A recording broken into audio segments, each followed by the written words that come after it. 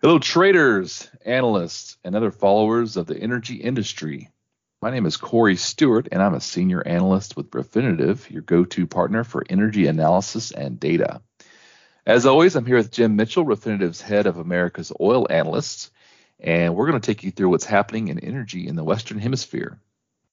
An important note, the opinions given by Jim, me, or any of our guests are our own and not those of Refinitiv or our parent company, the London Stock Exchange Group, also known as LSEG. So it's been a minute since Jim and I have done one of these, but hopefully you've caught us on one of our webinars or other media appearances. Today we are talking about unintended consequences, or better said, collateral damage. You know, the damage that happens that you may not see or that yet to come to the surface when you took a specific action. This, of course, happens in war, but also in other parts of life. And for purposes here, in the energy industry. So, Jim, what's on your mind? The book was supposed to be called A Modern Prometheus. However, Mary Shelley's philandering poet husband, Percy Shelley, was working on a poem called Prometheus Unbound. To not usurp his fame, she changed the title to Frankenstein, or A Modern Prometheus. I know most of you listening aced your college classes, but for the one or two that did not, Prometheus in Greek mythology was said to be the wisest of the Titans. He stole fire from the gods on Mount Olympus and brought it to mankind, fire being a metaphor for knowledge and enlightenment. The 1818 novel was not inspired by the recent studies in human anatomy, but by the power of electricity. Remember, this novel was written shortly after the age of Ben Franklin, 100 years or so before Thomas Edison and Nikola Tesla. Electricity was thought to have life-giving properties. Life-giving properties indeed. However, that's not our theme today. From a different angle, Mary Shelley's novel is a timeless portrayal of unintended consequence and collateral damage. There is no way Victor Frankenstein could have imagined all the consequences of his creating of the creature. In the book, the creature was not given a name. That was the 1931 movie. Not surprisingly, there are three unintended consequences I want to explore in the creature's development that seem to run parallel to some of the unintended consequences and collateral damage in today's energy business. So, I actually like the movie Prometheus. I always see it a very different direction, and I would like to explore more about certain aspects of it, but I digress. Let's, however, stick with monsters. First off, the creature wasn't intelligent, albeit a bit grotesque-looking being. In fact, he taught himself to speak and read while living close to a rural family in Germany. The creature would gather firewood for the family and perform other services like clearing snow. Not understanding the creature, the impetuous son attacked him one day, and the creature grew weary of everyone's motives. COVID and the political response to the devastation are impossible to unbundle. However, some of the unintended consequences are starting to surface, and some have yet to bubble up. A few in Canada worth noting are around technology. Intentional consequence? Oil companies lowering greenhouse gas emissions. Unintended consequence?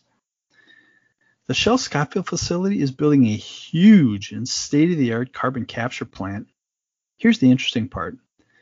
The companies most reviled in this recent green movement are becoming the leaders of the movement with technology that far outperform any other actions in an attempt to get the world to the Paris Climate Agreement levels. Another unintended consequence? Canadian companies are the experts in situ oil sands production. Here's the science geeky part. By using a magnetron, the device that makes a microwave heat your macaroni and cheese, Scope 1 and Scope 2 greenhouse gas emissions for oil production are cut to near zero. Equally as important, water usage is cut by 90%. For the Canadian universities backing away from oil companies, be thoughtful there. Those research millions are going somewhere. So another intentional consequence, higher ESG standards for Canadian oil production. Unintended consequence? Canadian-based companies are producing oil in parts of the world where ESG is virtually ignored. Canadian oil companies are bringing the elite-level Canadian ESG standards to these parts of the world.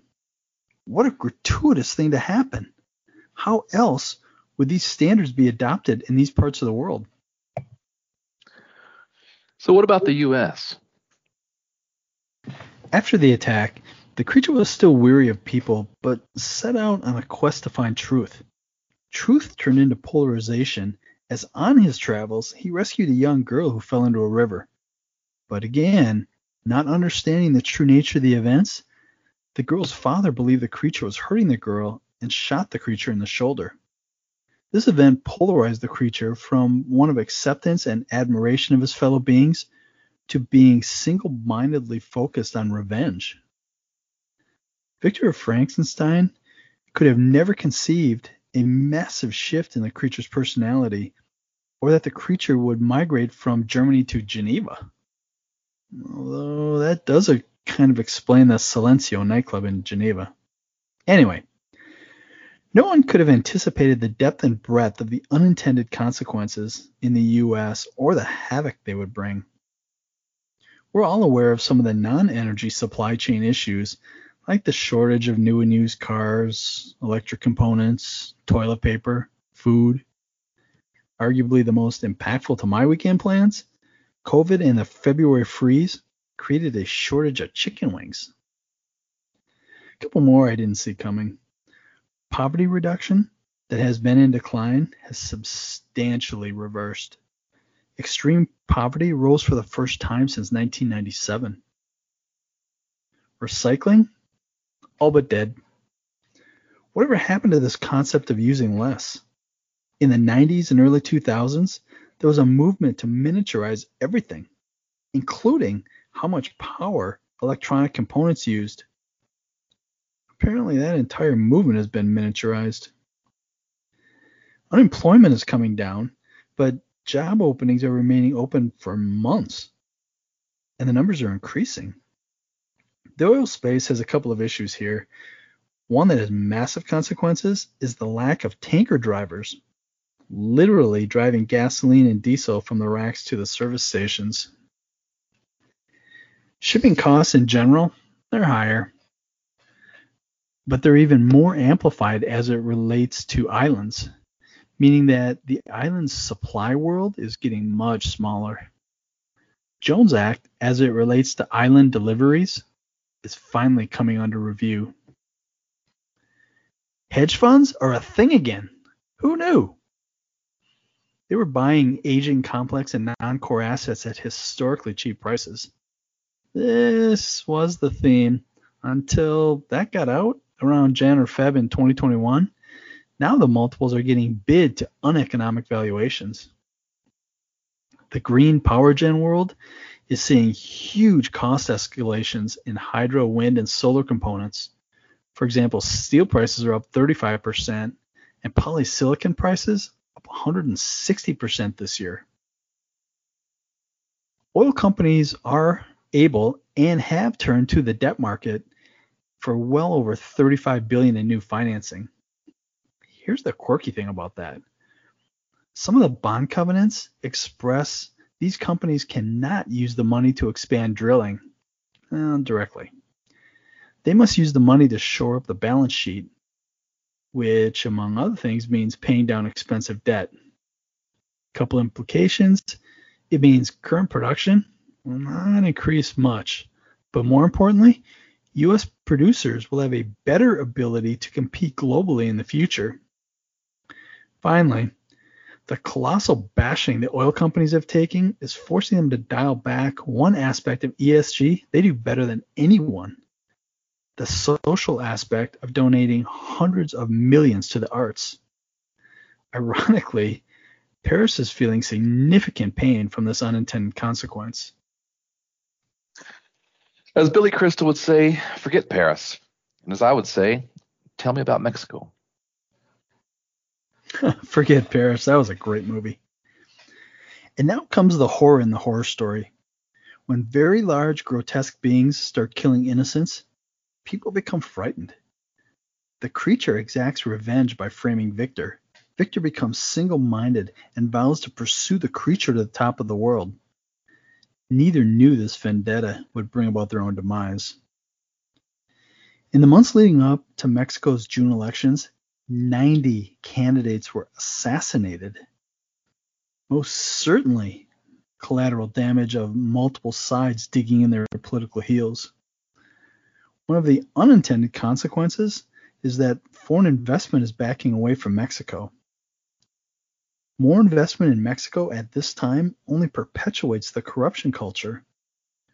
President Obrador is making nationalistic moves to close ranks and root out this corruption. This seemingly twisted approach to open markets is showing some unintended positive consequences, albeit not yet in energy. Very recently, the Mexican pharmacology system figured out a means by which to import oncology medication and avoid the system of payoffs that was stifling getting cancer medication into the country. I won't get into the details of how they did this, as I suspect we'll see this play out in other industries. The Canadian National KC Southern merger may look like a positive thing for Mexico. A consequence of this merger is the combined company will improve some of the aging rail lines into and around Mexico. The looming unintended consequence, with greater efficiency in moving refined product into Mexico, the country becomes even more dependent upon Texas for its supply of motor fuels. Okay, Corey, what's going on in your world? Well, for those of you who are customers of Refinitiv, you're likely aware that I head up middle distillates analysis for the Western Hemisphere. And from that perspective, perhaps I should be focusing in on Chile. Aside from some spikes here and there, Chile imported more diesel each month from the U.S. and Brazil for the first part of the 2000s. This persisted until about the middle of 2016, when the phenomenon completely flipped on its head, putting Brazil as the larger taker by a substantial degree than Chile. It's not that Chile was taking less, it's just that its long-term average U.S. diesel imports stayed about the same while Brazil's skyrocketed. Well, recently we've seen that change with Chile, rather than Brazil, pulling more volume from the U.S. I'm not convinced this will persist, but it's an interesting change nonetheless. And for our topic today, well, there's not a South American nation, and to be fair, not any nation, that doesn't have a story that we could pour into this bucket. But hey, that's just an interesting point, at least to me, that I wanted to bring up. Today I'm going to take this from a higher view and generally look at energy transition in South America. Oh, sounds good. Where are we starting? So, Colombia. Behind the headlines about civil unrest, protests, pipeline bombings, it's often difficult to remember how advanced Colombia's oil sector is. Fracking expertise, though fracking has been banned and allowed off and on over the last few years, nanotechnology and oil production, etc. And it has to be advanced, as oil is just shy of half of Colombia's economy, and reserves have been flattish for a number of years. And recall that last year Colombia joined the OECD. But locally, power gen is a near oilless process. I mention that because I've been spending a considerable amount of my time lately looking at Latin America petroleum demand, especially in the Caribbean, and that includes a large petroleum-fired component for power gen.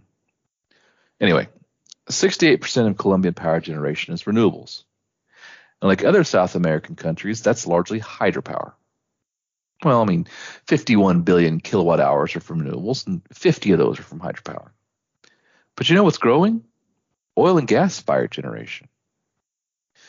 And add to that new Colombian energy transition laws. Just this week, Colombia deemed green and blue hydrogen as eligible to receive favorable tariff and tax treatments like other renewable sources. Now, I don't want to get into green hydrogen, or that the most likely use for hydrogen would be in power generation, not in hydrogen-powered vehicles. But if you've not been paying attention lately, blue hydrogen is the hydrogen that is derived from natural gas. It's done so via steam methane reforming, SMR, and given the talent in Colombia's energy sector, something entirely conceivable. But What is the unintended consequence, collateral damage here? Well, I have to go back and double check if the laws have changed, but for investors in renewable energy projects, 50% annual deduction of taxable income for the first several years, I believe it's 5, after investment has been made. Equipment excluded from value-added tax, and if that machinery is imported, which it likely would be, customs duties are exempt. I believe we are all aware of how renewables need financial incentives to compete with traditional energy sources. And though the previous makeup of the law did just that, it is now effectively putting one leg of oil and gas on the same level as renewables. Yes, there's the entire deal with needing a hydrogen-fired power plant, but existing gas turbines can be converted to running on hydrogen. So, though gas-fired power generation pales in comparison to hydropower or even coal, conceivably there could be a conversion and or expansion that allows the use of hydrogen to produce power. Colombia could build SMRs for less than $500 million and get incentivized to bring in materials and future tax breaks, or it could bring in via hydrogen cargoes.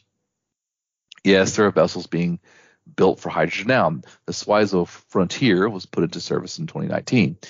Either way, for the energy transitionist, the change in the law represents collateral damage to those technologies and energy sources that are, or at least viewed as, green, and which Colombia has an abundance of, like hydro, solar, and wind.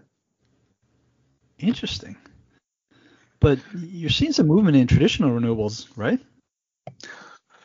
Yes, that's absolutely right. So take, for instance, Argentina. We've been hearing a lot about inflation in the U.S. the last few months, as recent figures put headline inflation at over 5%. But in Argentina, over 46%. And yes, I said that right. But if you've been around for a while and tune in with the markets, then you know that high inflation is nothing new for the country. In order to combat this inflation, the government has been looking at just about every piece of the economy where they can make changes. One piece happens to be in renewables. Since 2006, has required a 10% biodiesel blend. That requirement actually expired in May of this year, and there are now actions being taken to reform the biofuels mandates in Argentina. Now, the legacy law has been extended during the talks until the end of August, but the government is pushing for a reduced blend mandate. And President Fernandez has already reduced the blend from 10% to 5%, the level that the new framework is attempting to achieve. What? Aren't we supposed to be passing laws to increase the level of biofuels blended into our transportation fuels? Well, add to that this fact as well. The government's new regulatory framework would allow the Energy Secretariat the ability to lower the blend to as little as 3%, depending on market conditions, and if passed, this law would be in effect until 2031. International soybean prices have gone on a tear recently, and purportedly the lowering of the blend mandate would help defend Argentines against rising fuel prices, aka inflation. Argentina is the world's third largest soybean exporter, yet between 5 to 7% of the soybean crop is devoted to biodiesel production. So what's the issue? Well, despite Argentina's agricultural industry and presence on the world stage, not all of the soybean producers have access to the export markets. They rely on selling to biofuel production that, if suddenly doesn't need the traditional volumes of feedstock, leads to some difficulties in how to move crop production. Inflation, yeah. But it sounds political as well. And speaking of politics, I'm sure you have some thoughts on that. Oh, I do.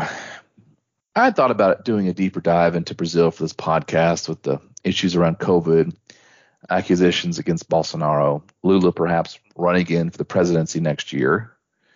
But a lot of that material is already in the forefront of people's minds. Now, other South American countries, well, let's talk about Peru. Peru is not exactly a country that comes up that often when talking about energy. Demand is so-so, and crude production is well below its northern former OPEC neighbor Ecuador that produces over 500,000 barrels per day. Peru at one time nearly reached 200,000 barrels per day in production, but that fell precipitously several years ago. Peru recently experienced what many other countries in the world have experienced, a presidential election pitting polar opposites against one another.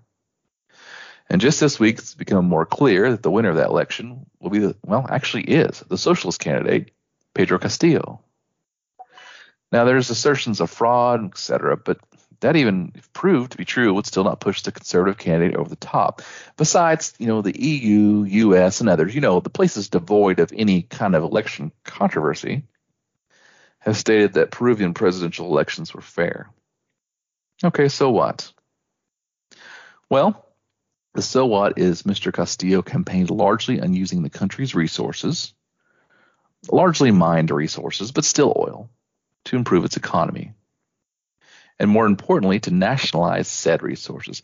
Now, he's backed off of nationalization, likely at the behest of his more moderate economic advisors, and also likely as he won't have majority in the Peruvian Congress. However, the energy sector is still largely on the potential new president's mind, but the general approach has been scattershot.